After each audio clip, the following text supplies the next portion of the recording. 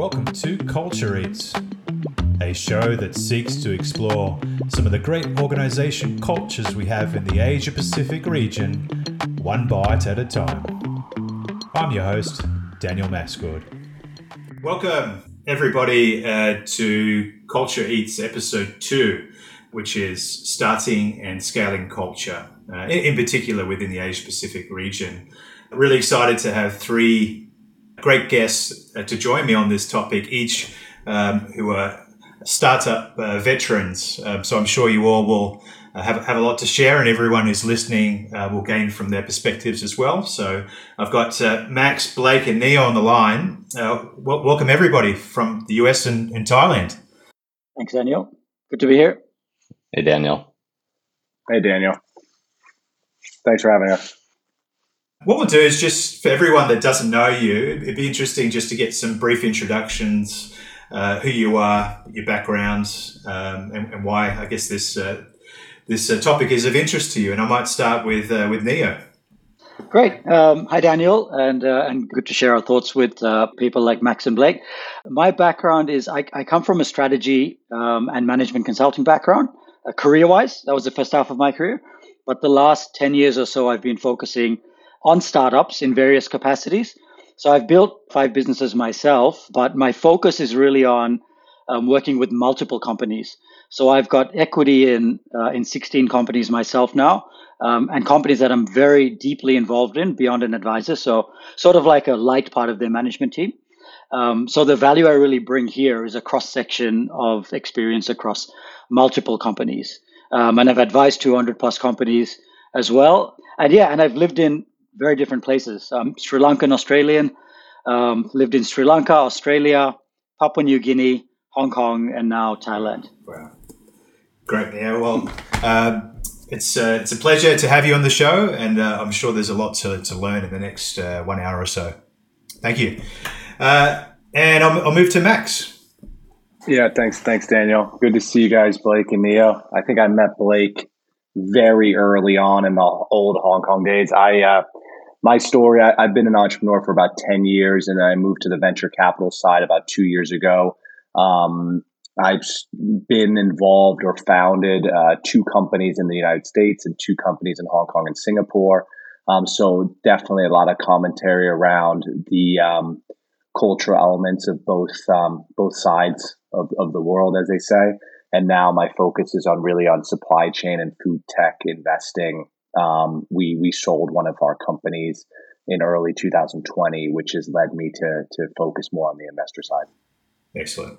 Thanks, Max. I'm glad to have you on the show as well. And considering the show's called Culture Eats, it's also nice to have someone that specializes in food. So, yeah. Yeah. There you go. Great. Last but not least, Blake.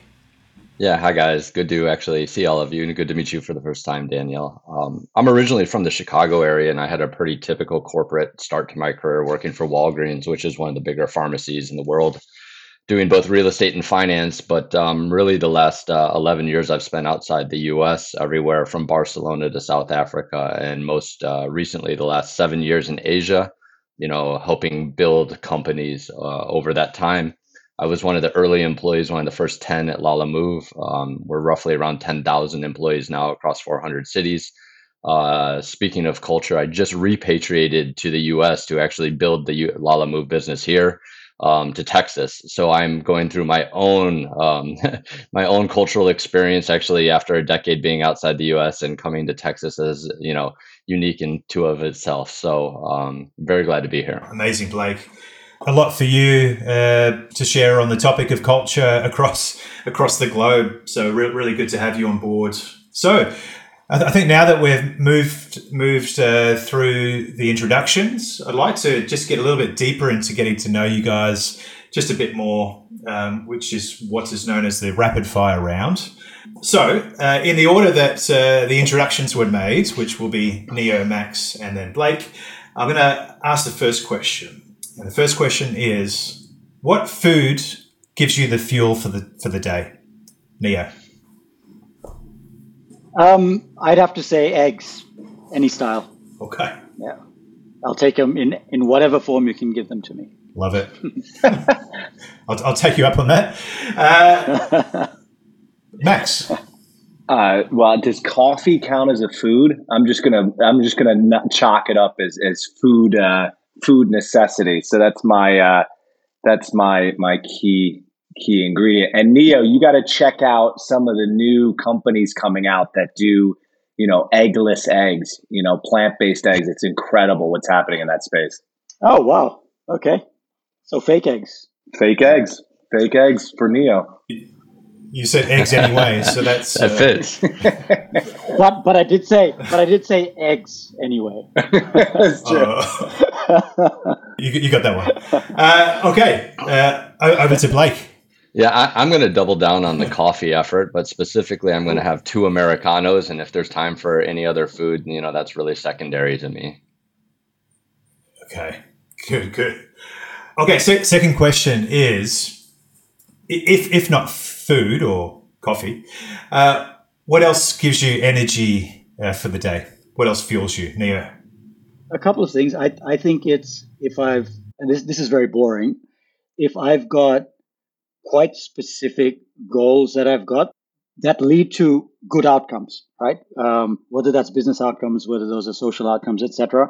I think because I'm so ruthlessly outcome oriented, I think having those goals and having a path to those is one thing that inspires me at any point in time, I think.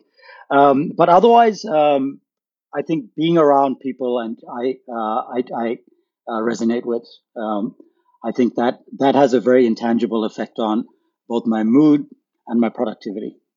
Interviewing, I get so excited from either interviewing new employees and seeing the impact of an employee kind of resonating with a business, or in my current role now interviewing entrepreneurs from an investment perspective and just meeting people who are just so incredibly passionate about whatever they're building is super exciting. Love it. So people again, but in particular, the specific type of people perhaps as well that you're meeting fuels you. Blake, how about yourself? For me, it's really about just recognizing the possibility of that day. Kind of the world is your oyster.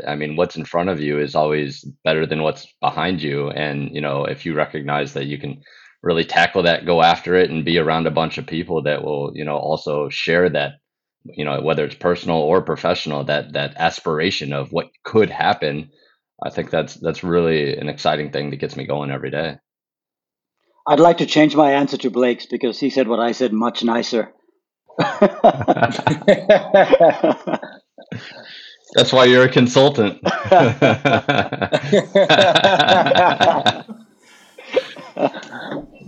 We may keep or edit that out. So let's move swiftly into the third question. It is rapid fire. So Neo, what is your biggest inspiration, or who is your biggest inspiration? I'm going to be, apart from Blake, I'd say I'm going to be really, really cheesy here, and my dad. I think it's because he got along with everyone in a way that I've never seen to that extent and depth before. And the other is that he's ruthlessly principled about things that improve livelihoods or people or social things in general. So. Great. Thanks, Neo. And Max? Yeah, I'm going to go more of a business direction. Danny Myers, who's a huge kind of restaurateur in New York City, writes and talks a lot about culture, organizational behavior, and scaling businesses in a structured, kind of systematic way. Just love everything he says. He's also anti-tipping, which Blake will know in America is a ridiculous institution here. We don't have that in Hong Kong. It's a whole nother cultural discussion we can talk about at a later stage. Great.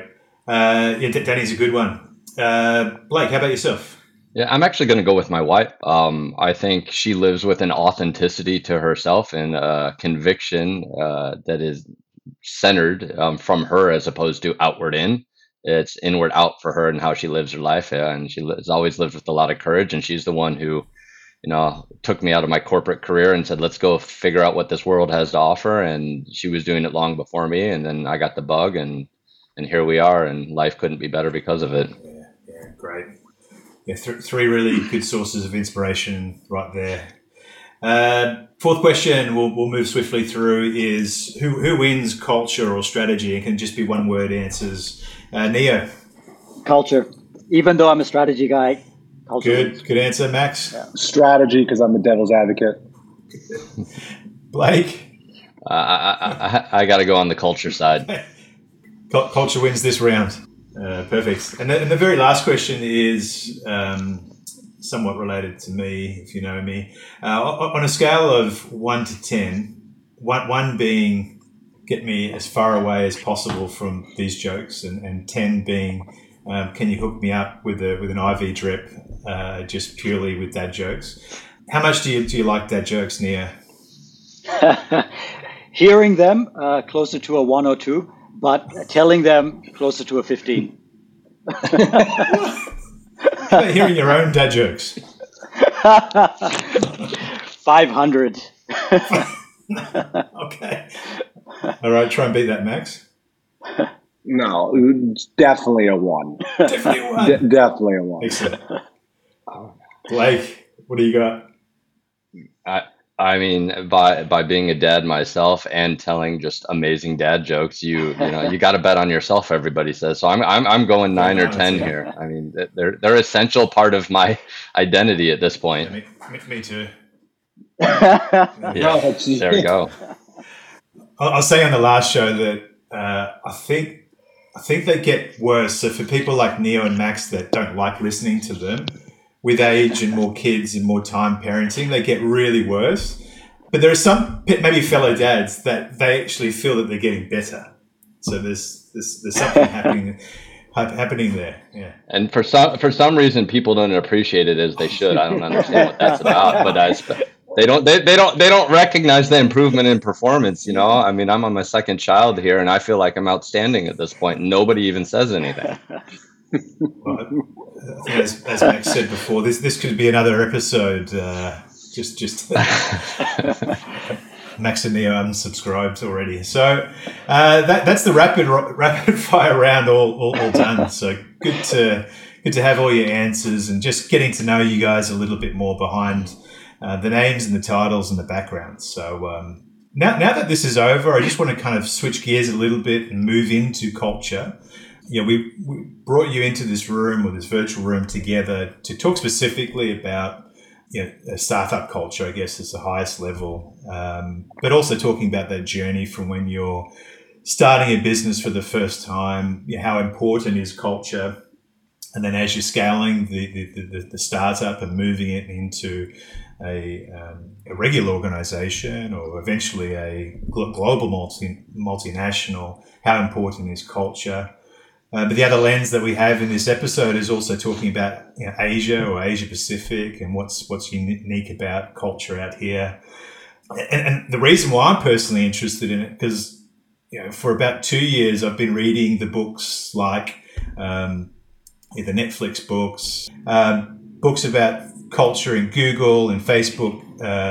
Culture in Silicon Valley, I guess, is probably the common theme. And I've seen it time and time again in Asia, where people that I know may literally pull out a phrase or a chapter or a concept from these books and say, well, we need to apply these into our organizations in Asia. And I think with mixed success. So I kind of wanted to pull you guys together to talk about, well, what's unique about culture in Asia? Are there things that we can be inspired from outside of Asia? What works and what doesn't work? And we're going to start with one topic, and I think everyone will probably have a different viewpoints, and that's just at the start, right? So we're starting at the start. And I guess the central premise to this question is, what is the importance of culture as you're starting a business? And I'll throw it to anyone that would like to kind of jump in first.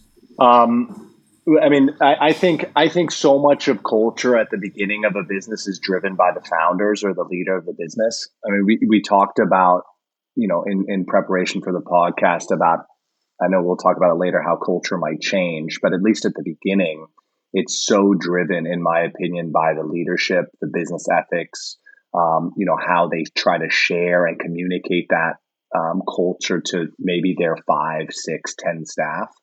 And ultimately, at least what I've seen at the beginning is you really do see that the earliest employees take after that leader in some respects and drive, at least in the early stages, that culture. So I'm biased in this because I invest in people.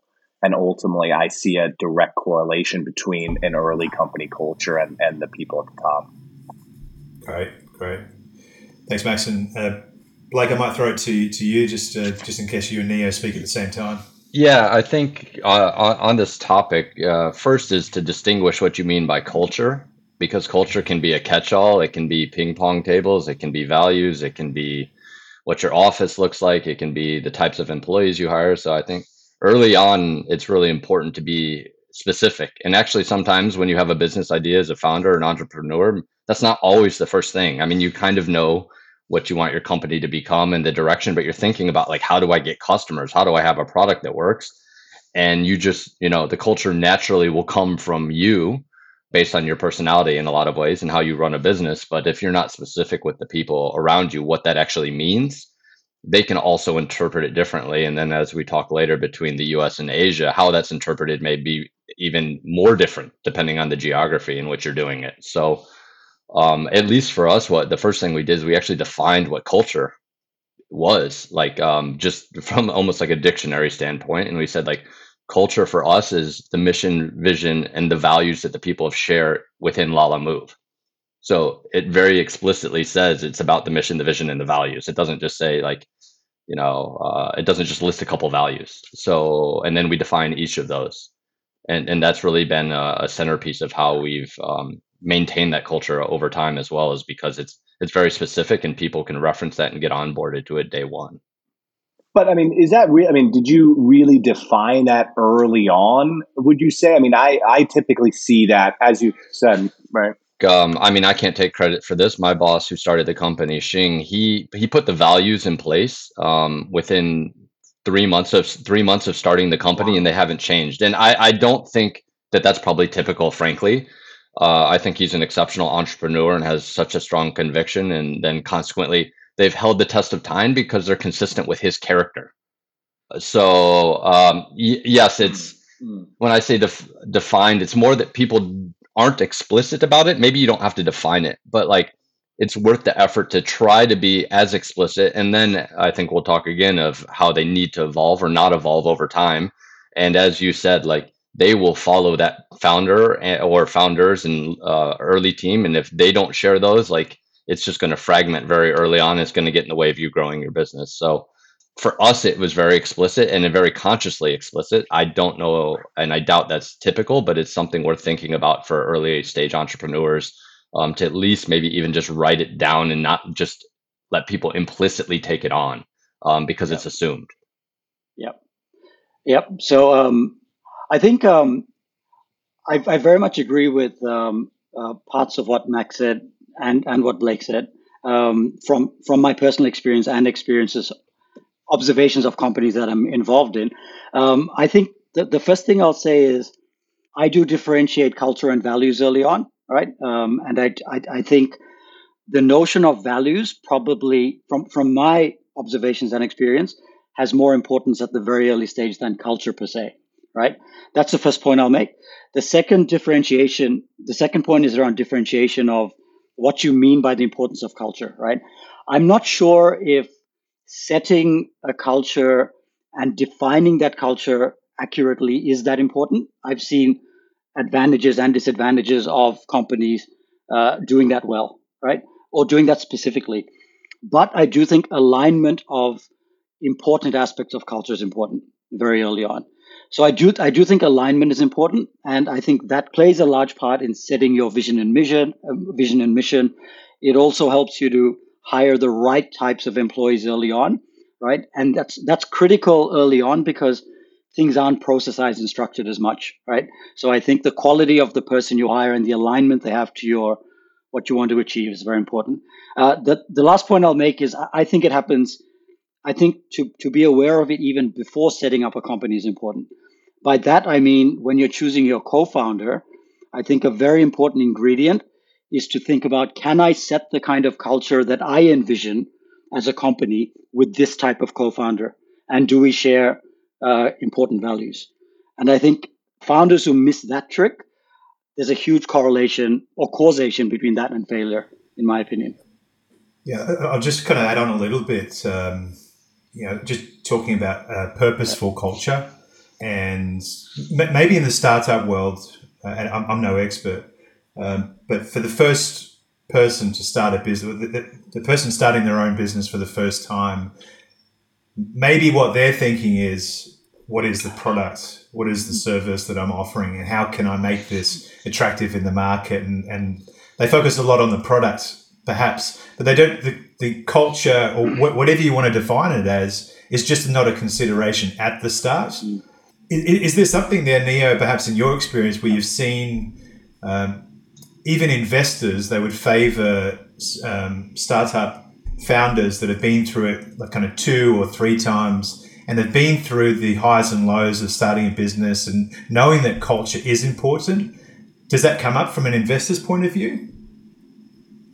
From my experience, especially early stage investors, and I think Max specifically mentioned he invests in people, right, for example. And I think that's very consistent with most good early stage investors that I know, right? Again, because there are so many factors, there are so many unknowns in assessing a business early on, right? You put so much weight on people and culture.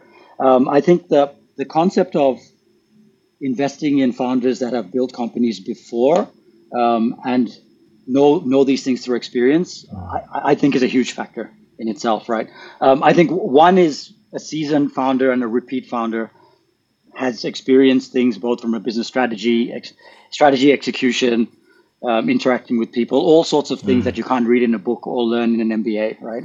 So there's that. But there's also the experience of inspiring people, building a team, and getting the right outcomes from those people. Again, that you can't learn or be taught. I think you need to experience those things. And also when I speak to late stage founders and ask them what they would have done differently or better, the most consistent response I get back is I should have put more focus on culture earlier on as well. Yeah, I'll say something a bit more controversial, I think, in this respect, especially given it's a cultural podcast. I mean, when building my companies, and I've built businesses, not to the scale of Blake. My largest business had 120 employees, but still, multi-million cross-cultural, cross-country business. And at the beginning, like Neo said, I never thought about culture, right? Everything was driven by growth. And I do think that a lot of culture in a positive and negative way it comes from the growth metrics in the business, right? So, the type of people you hire who like growth, who get excited by growth, who like, the roller coaster ride and issues that come with growth, right? Ever changing. That in of itself dictates culture anyway, right? That's the beauty of startups is the fact that every day is different drives partially culture. I'm sure Blake can talk to that even more, but I would say that at least early on, I am amazed to hear what Blake said earlier about the founder at Lalamove, that he set those values early on. I certainly never did. I did later on, and we can talk about how, culture changes as you scale, but certainly for the first few years, I never did. And maybe that's why I'm not as successful as an entrepreneur as the Lalamove guy, but I certainly see growth as probably the largest driver in an early stage business of dictating culture. Yeah, and I think maybe one more comment just to add on that. I think early on values, even if they're not written down, right? You don't pick the right ones at the beginning, or you don't. You make decisions with your own value framework anyway. And so I think finding people that share your values is way, way more important than people that want to build an exact culture, because as Max said, that culture is going to be driven by so many variables. Some of them you control, some of you don't. And that's why I actually don't love the word culture sometimes, because it can be a catch-all. Not that that's bad. Culture is kind of what manifests from so many different things, and it can manifest in one way or another. But when it comes down to it, especially early on for me, getting that value alignment whether it's your friends or family members you probably hang out with more that have your values, or your employees at an early stage, or your co-founder. For me, the values can't be in conflict for it to last very long. And then the culture kind of is the resulting of all those other things. Yeah, look. I think through this early question, it's clear that it's not clear. It's not clear that culture is in itself, which it's a vague term, as Blake pointed out. It is maybe the most important thing for startups. I think there's probably benefits of defining what culture means to you, and Blake has said that it's a vision, a mission, and values, which is clear and easy to understand once it's been defined. And on Mac's side, we're talking about growth almost being a culture, a growth culture, and anyone that wants to be on that wave probably should like surfing, right? And that's the type of people that you'd attract.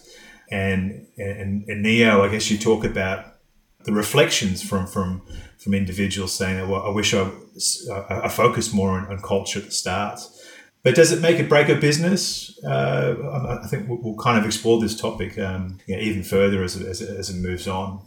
So we've covered the importance. What is the importance of culture, and what do we think about it at the start of a startup's life? We talked briefly about values in a Lalamove context. I'd be also curious, Blake, just to understand what are the values that were defined. Sure.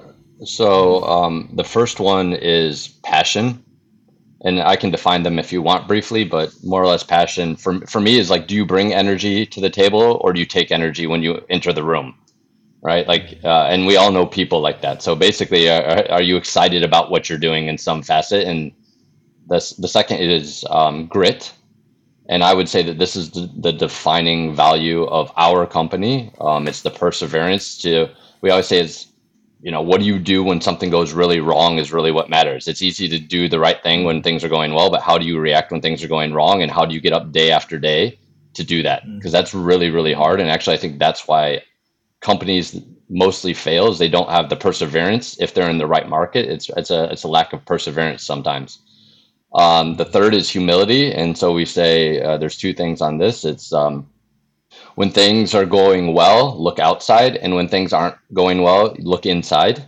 And then also, do you have a mindset that says, like, are you humble enough to say, I always have something to learn. I always can be better than I was yesterday.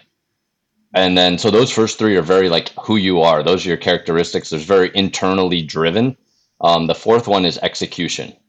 And for us, execution is about, creating value for either our driver network or our business customers, because the first three are wonderful characteristics. But if you don't create value, particularly if you're in a startup in the internet space, we say it's like the Olympics for business. There's always number one. There might be number two. Nobody remembers three or beyond that. And so like the execution really, really matters. And especially in a very highly operational business like us.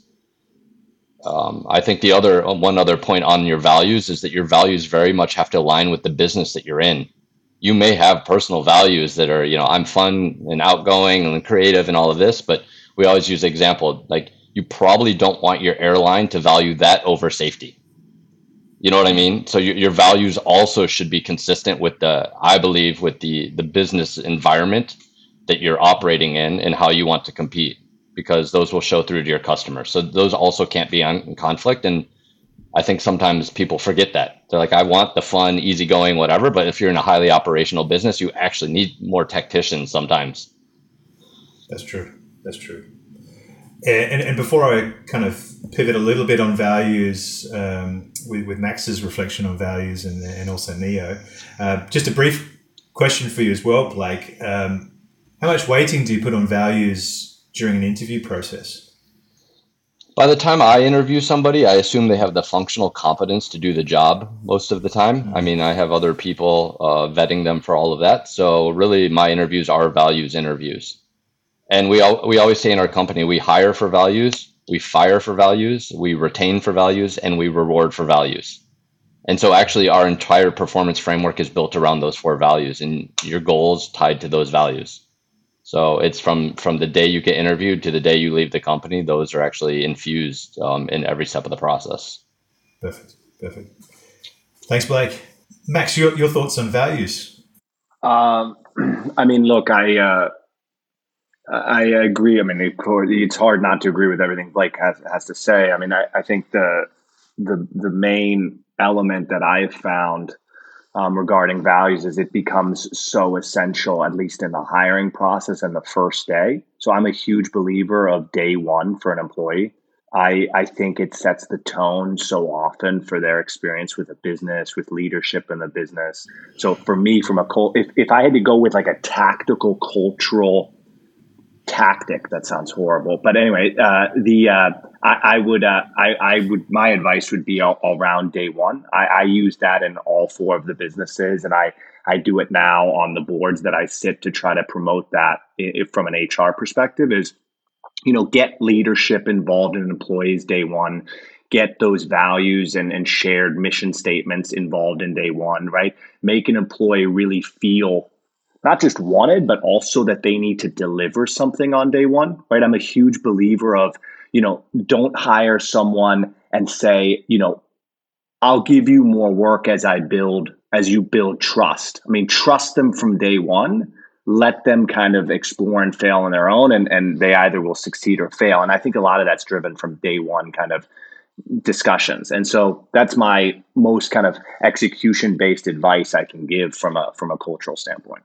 That's great advice. And they do say that it's really difficult to change a culture, but the easiest thing that you can do with culture is hire people that, I guess you could say, fit into the culture, but actually add value to your culture. And to Blake's point as well, is to manage those that are not fitting your values or your culture, to manage them out of the business because of the impact that they can have on your culture. You don't want people to overthrow your culture and build these mini cliques of people that are against your values. And the tide can turn. And you've seen it happen in some organizations. Thanks, Max. And Nia, how about yourself? Where do you see it from your angle, values? I think it's critical. I'd use the word critical, right, which is a strong word to use, but I think it's critical not necessarily to have the right values, right? Because firstly, I think that's very individualistic and that's very subjective, right? But I do think alignment of values to a certain degree early on is one of the biggest make or break factors that are within your control early on in the business, I think. And I would go back to, again, similar to what I mentioned before, it's not even day one, it's day zero. I think alignment of values at a finding co-founder stage, and then ideating a business and trying to not just articulate, but trying to come up with what sort of business you want to build and what sort of problems you want to solve, right? I think that stems fundamentally from what values you share with your co-founder, right? And what values you as an individual have if you're a single co-founder, if you're a single founder, right? And then the next phase of that is, I think, it's in the hiring process, right? So I think, again, where there are so many intangibles and so many factors outside of your control, this is one thing which I think you can do that's in your control to increase probabilities as much as possible of success. It's to get people with alignment around you early on, right? And then set processes and goals and strategies accordingly. Great. I say that whilst the first question about the importance of culture, inverted commas, at the beginning might be a divisive topic or different opinions, it seems that values certainly, we're all aligned in the value of values, which is great. And I'd like to kind of take the conversation into the growing stages of a startup. I guess we briefly touched upon values kind of being some type of a pillar or infrastructure that helps a organization scale. So as the question would be to perhaps Max to start with, as a organization does move from perhaps an idea for a founder or a group of founders into something which is now operationalized and executed and it's starting to grow, But perhaps on your side, I'd be interested to understand what happens with culture. And that could be through successes, that could be through failures, it could be through other things. What have you observed? I mean, my struggle, and this is true in Asia, is particularly that as you expand your business outside of your core market, right? I mean, you're ultimately expanding into A, different cultures, and B, completely remote work, especially from like the management team, right? We expanded into Malaysia, Singapore, and even we're doing quite a lot of work in Shenzhen at some point. So the frustrations that I had, and I'll talk instead about the successes, I'll talk more about the failures, because I just find that you learn a bit more from the failures than the successes. I struggled a lot with trying to, share I'm a huge fan of transparency, just in general from a management team perspective, right? Like share, doesn't matter what level the employee is at, like they have a right to know where the business is. That is definitely not shared in different areas of the world. And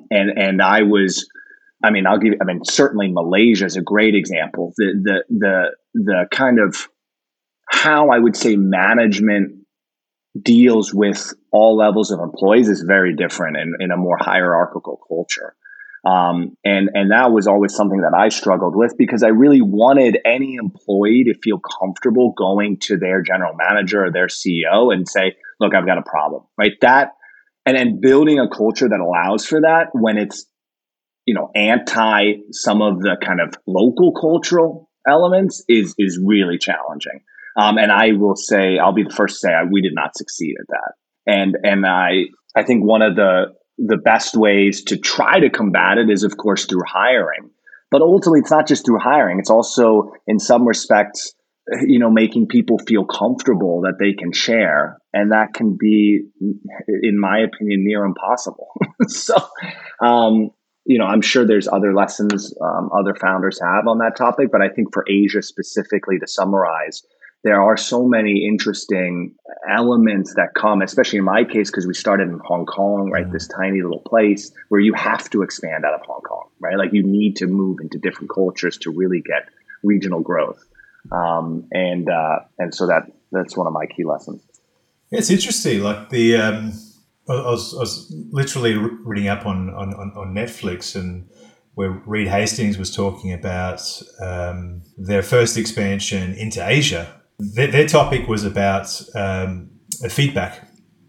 So they wanted radical candor, really open feedback and direct, and that was I guess part of their culture, and they wanted to export that to all different markets. And what happened is one of the Singaporean colleagues, I think she was a new receptionist, took over a different receptionist and took over a pre-organized event, which she didn't organize.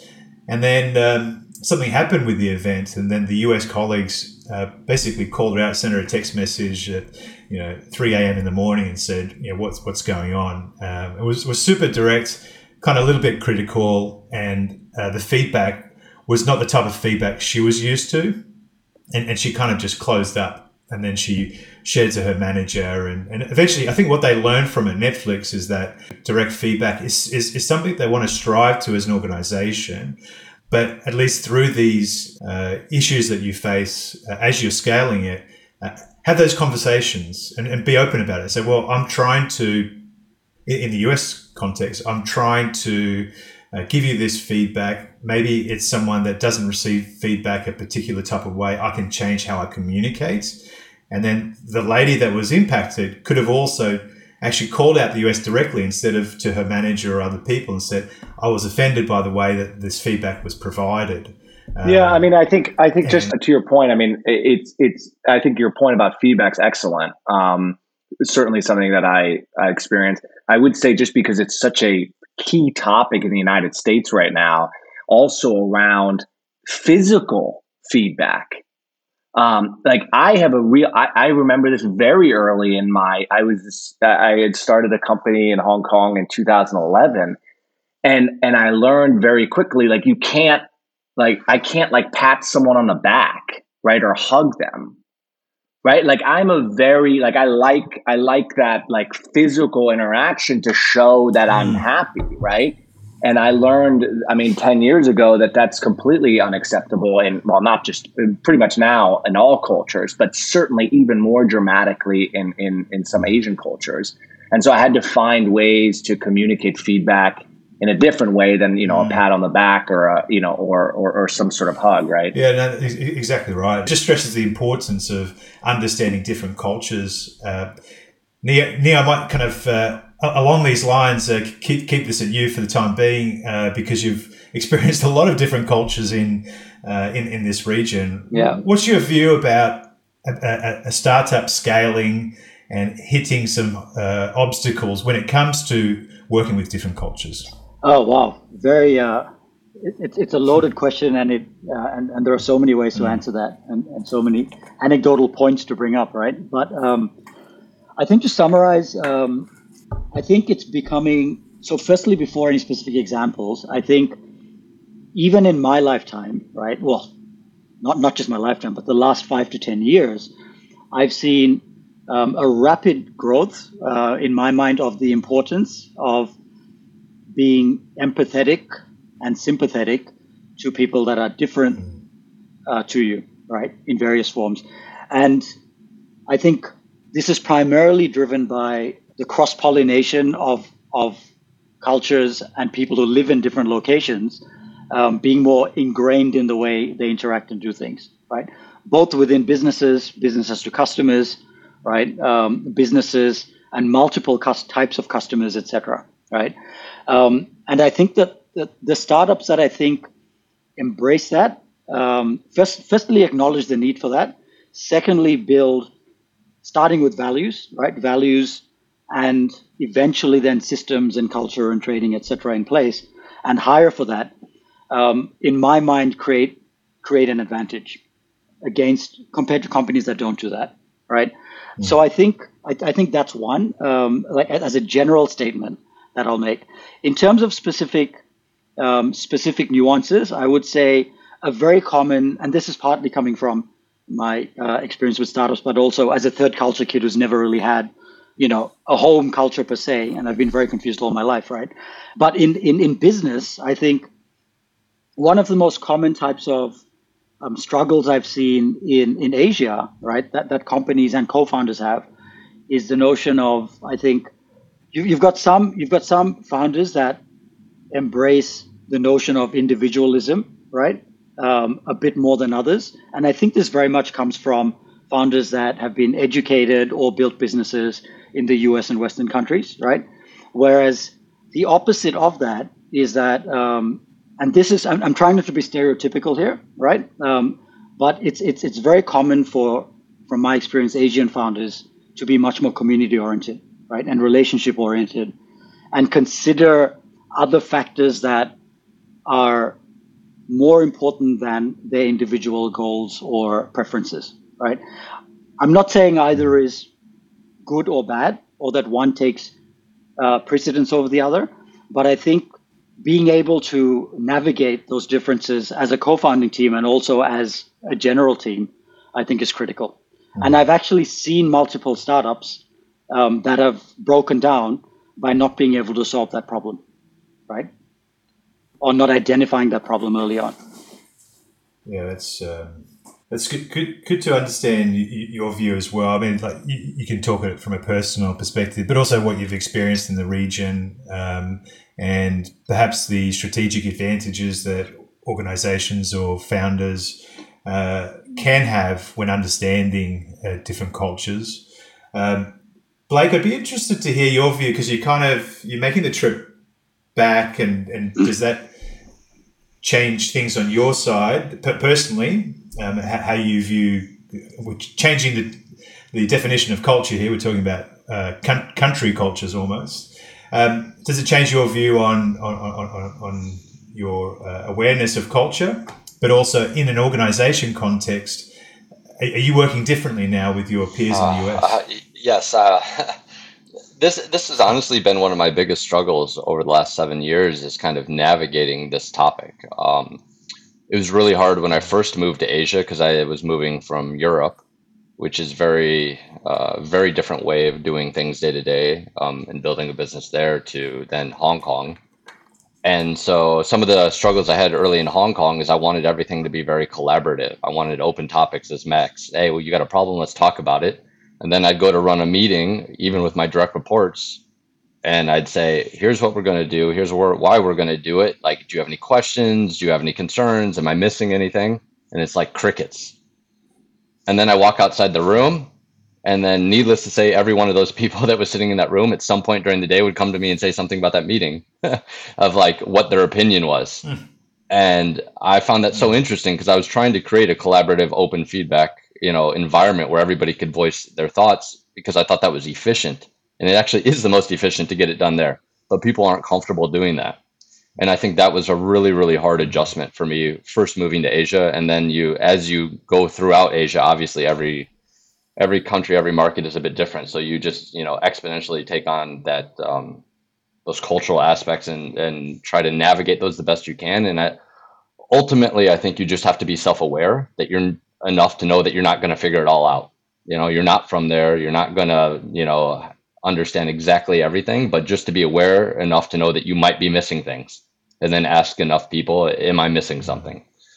And then for me moving back to the US, it's been really, really interesting because I've been gone a while. I've been gone over a decade.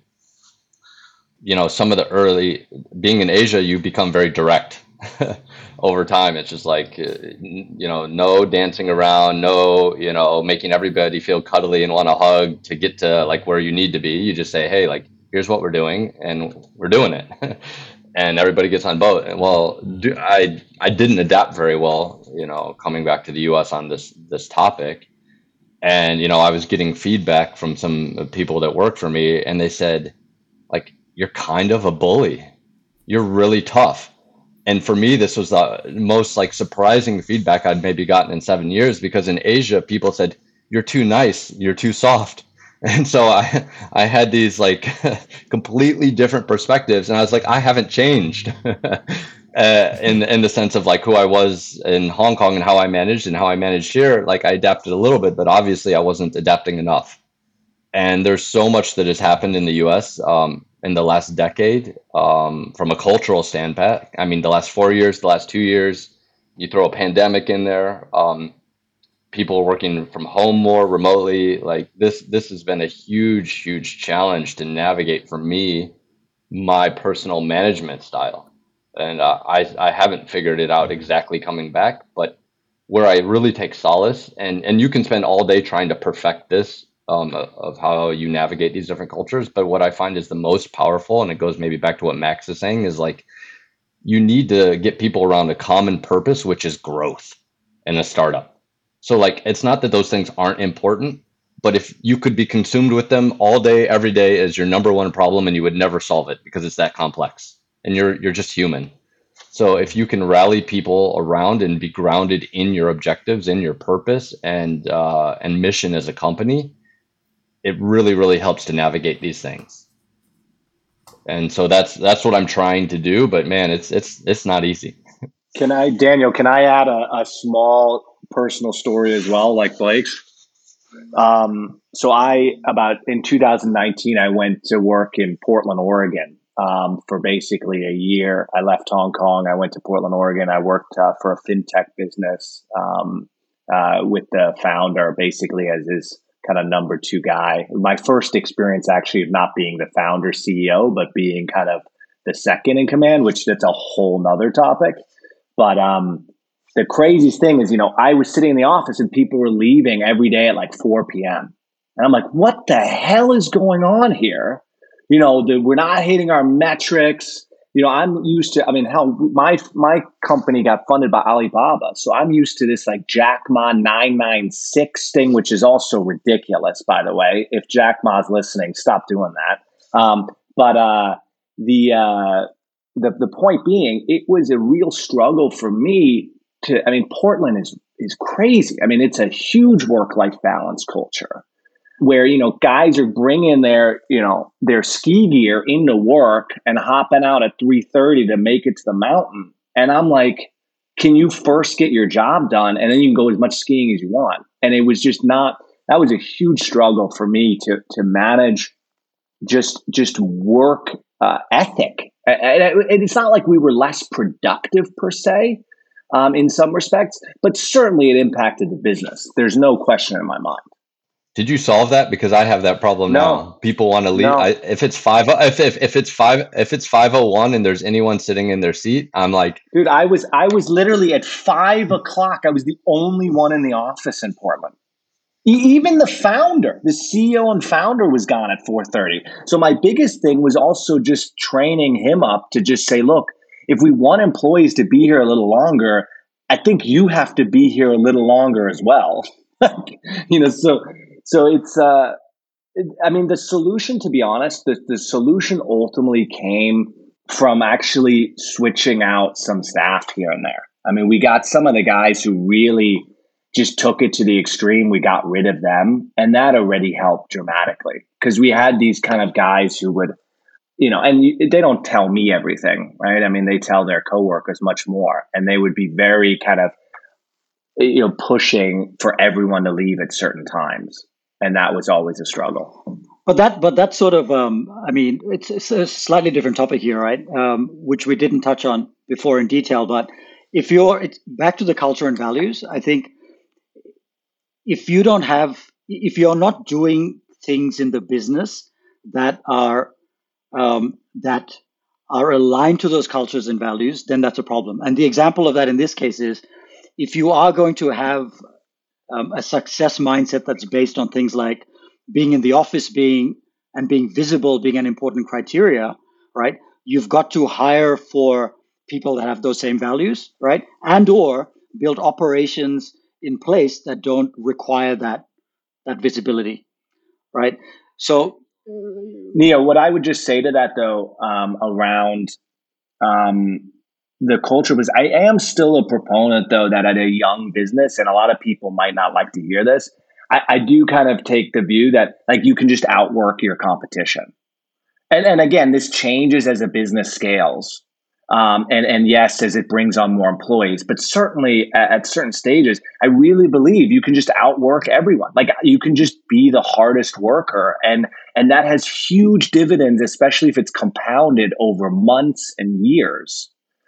If you just think, like, if I'm in Portland and everyone's leaving work at 4 and my core team is staying till 8 for 6 months, I've done double the amount of work that my competition has done, right? So it's tough. I mean, I hate being that guy to say that. But again, like, you work at a startup because we live, we're working on a common goal, and maybe, just ski less this year. Right. So that's, I mean, again, I've founded companies, so I've taken plenty of sacrifice in my life. So that's just my personal view. Yep. And just a last point on that, I completely agree with the statement of outworking, right?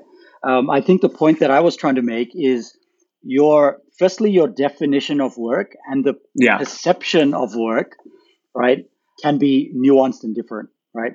If you're outcome oriented, I think work doesn't necessarily permeate by being physically visible, for example. Agreed. Right? And I've got the 16 companies that I've got equity in. They're in 8 different countries and 5 different continents, right? I can't even begin to tell you how nuanced I've had to become in terms of, firstly, communication, secondly, measuring effectiveness, thirdly, motivating, right? Fourthly, what type of outcomes are important to those different cultures that are aligned to the outcomes of the business, for example, right? I think the notion of being individualistic and being sensitive to different ways of getting the right outcome from different people is becoming increasingly important, especially now with virtual work and working across geographies and boundaries becoming more preeminent.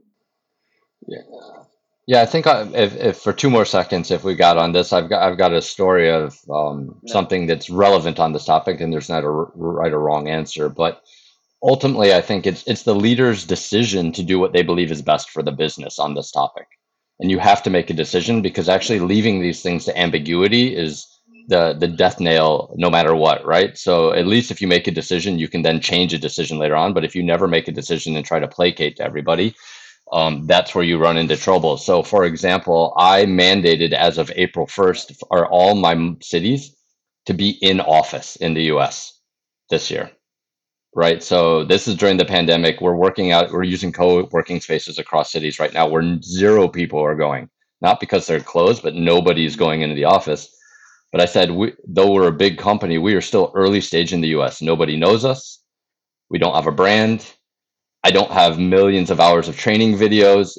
Like the best way you can learn your job and your business is to be next to each other. And we'll take all the safety precautions we need to, right? Yeah. In office, in person, we'll make sure people are vaccinated, everything like this. But this is extreme. Like I lost people because of this, but I believed at the end of the day that like the culture needed to also mimic what we were asking of our drivers. They go out and deliver every single day, and you're never going to show up to meet your coworker. Like the worst thing you can do as a leader is be a hypocrite. Is like do as I say, not as I do. And so again, navigating the dynamic, but ultimately you have to make a call what you believe is best. And maybe I was right, maybe I was wrong, but you have to move forward at some point with conviction. I think just to close that topic out a little bit, Max, Neo, and Blake, I think are all talking about setting the tone, and whatever your tone is, right?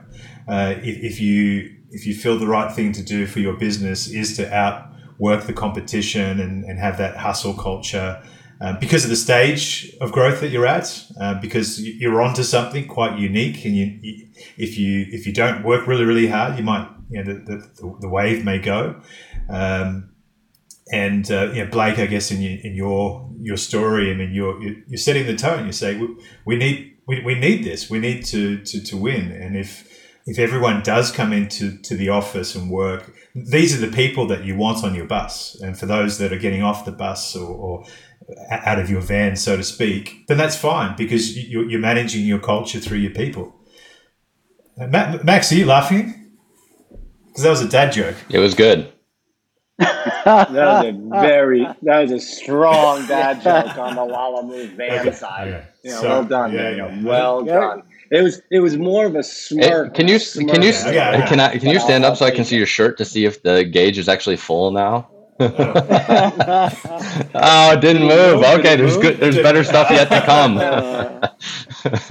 They need to really make this more interactive for sure.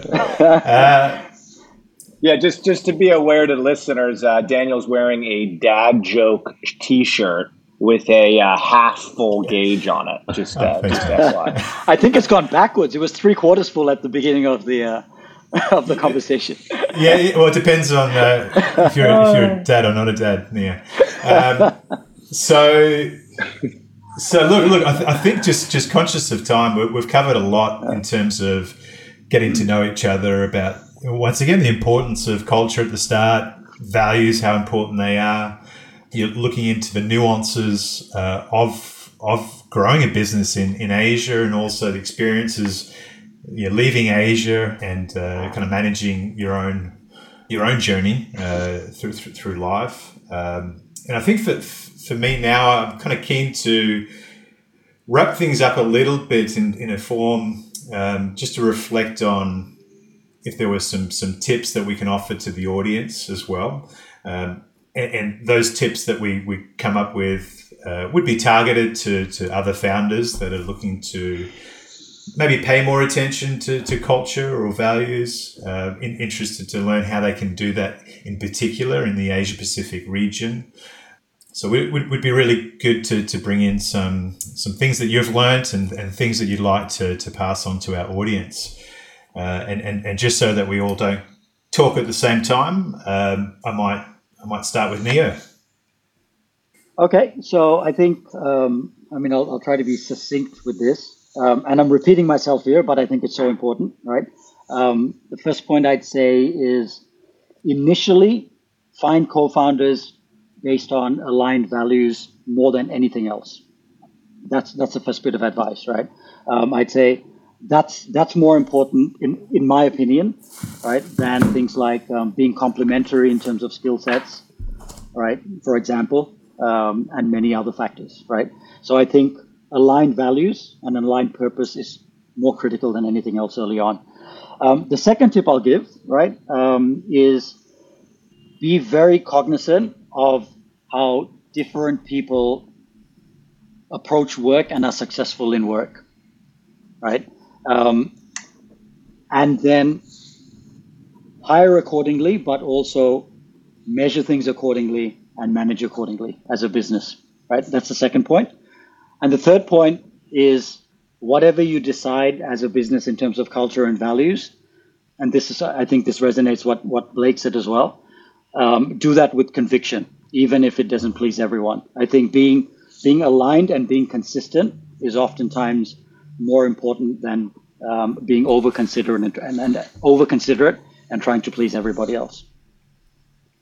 Thanks, Neo. And just to ask a question about the third tip as well. Conviction, I agree, is important, and being decisive is important. How about being agile through that process as well, and being flexible? Is that also a need? Yeah, critical. I think with startups in general, I think agility is just one principle that you have to be consistent with from day one, right? And I think, but I think within reason, right? I think it doesn't make sense for a company to, especially something as important and fundamental as culture, to flip-flop on that regularly, right? I think there needs to be some element of consistency that comes from the DNA of the founders and the purpose that you've defined of the company from the beginning. There's got to be consistency. But I think where your business priorities change, right, I think you need to reevaluate culture every now and then, right? And it's very different from a 10-person company compared to a 100-person company, for example. And secondly, I think where your business is not performing, you can almost guarantee a significant part of that is to do with human outputs, right? And then it's a matter of reevaluating, in addition to the standard stuff, about the business model, etc., right? You're probably not doing something optimally in terms of managing and incentivizing your team, right? Yeah. So revisit that. Excellent. Thanks, Neo, for the tips and the extra clarification as well.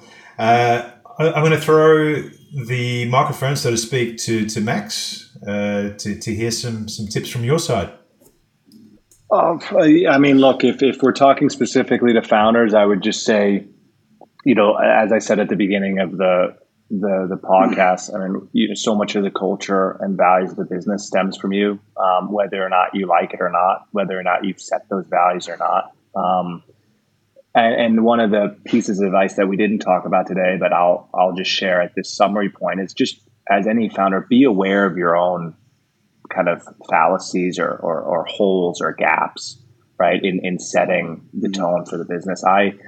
I made a lot of mistakes, especially with my first company 10 years ago, around not recognizing some of the areas that I was weak in, and trying to fill those areas through either staff or advisors. And that also hurt my culture eventually. So just, you have to be very honest with yourself, right? Being a great founder means you're accountable to no one, but you're accountable to yourself. And ultimately you have to be honest with yourself around, where your weaknesses and strengths lie. And that'll help dictate the culture, later on. Yeah. Love it, Max. Thank you for the tips. Blake, over to you.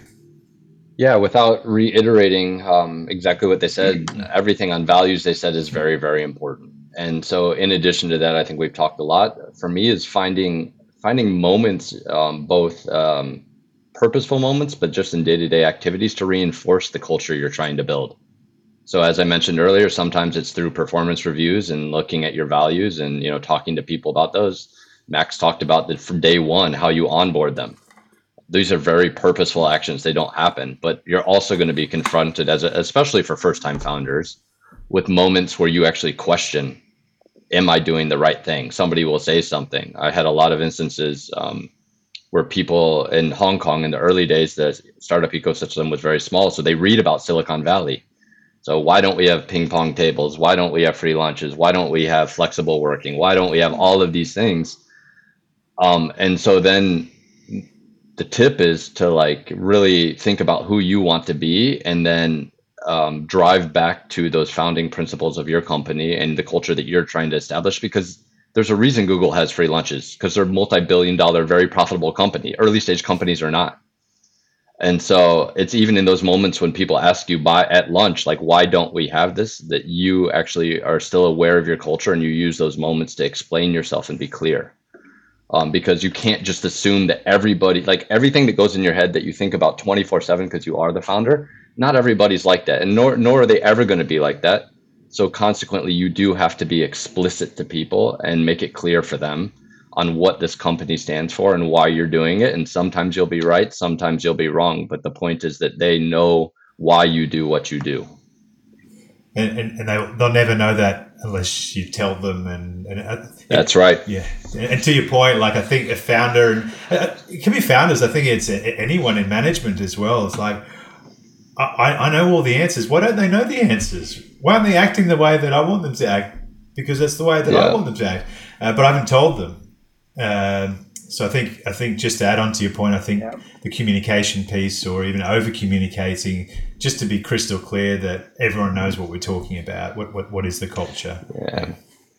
I really underestimated the need to over communicate the same points over and over again. I find that, like, it's like when I sometimes working with my toddler on teaching her things, is like you have to repeat yourself because you talk to so many people within a company all the time. Sometimes you forget who you told something to. So you need to take the opportunities to reinforce what's important over and over again. And you start to hate listening to yourself say the same things.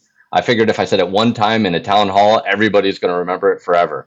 And that's not at all the case. So that, like, repeating yourself is really, really important. Not because people don't understand, but to reinforce why you're doing what you're doing, and then allow people to give you feedback and ask questions in a situation or an environment that's different for each person. They're going to be comfortable. So that's been a really big lesson for me over the years.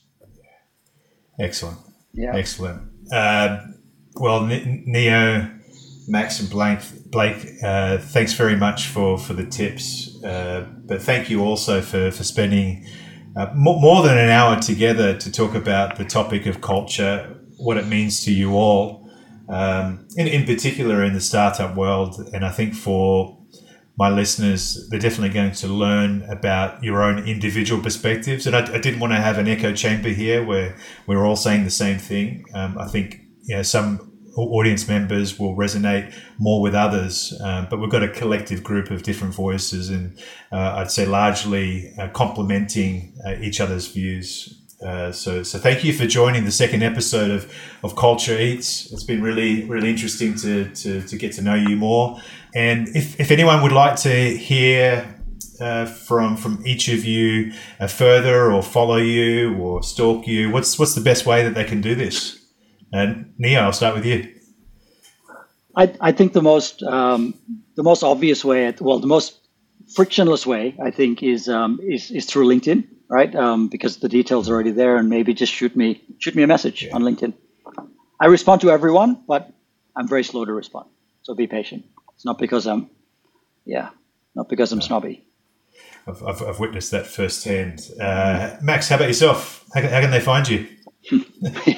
I do not respond to everyone on LinkedIn, so do not send me messages on LinkedIn. Just go to newterritoryventures.com.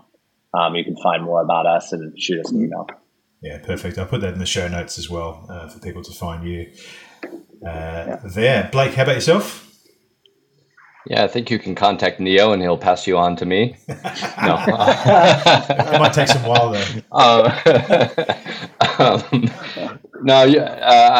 I think LinkedIn is all right. Send me a message. Sometimes I'm a bit slow to get back to you, but that way you can learn a little bit about our company and such while you're doing it. So, yeah, that would be great. Oh, really? I've just been hailing random Lalamove bands, and yeah, that's why I just. Early on, he was okay when he had less than. That's right. Maybe I'll be driving one day. You'll get lucky. That's a good way to find me. Good luck, Neo. So Good luck, Neo. yeah, thank you everyone. I think that's all from me. We can wrap things up, and really appreciate you spending more than an hour together in the US, and getting up nice and early, as well as in Thailand, staying up nice and late with me, Neo. So Thank you, guys. Yeah, thank you. Thanks a lot. Appreciate it, Daniel. Thanks, everyone. Thanks, everyone. Good luck with the Thank you very Varga. much, guys. Take care. Love it. See you guys.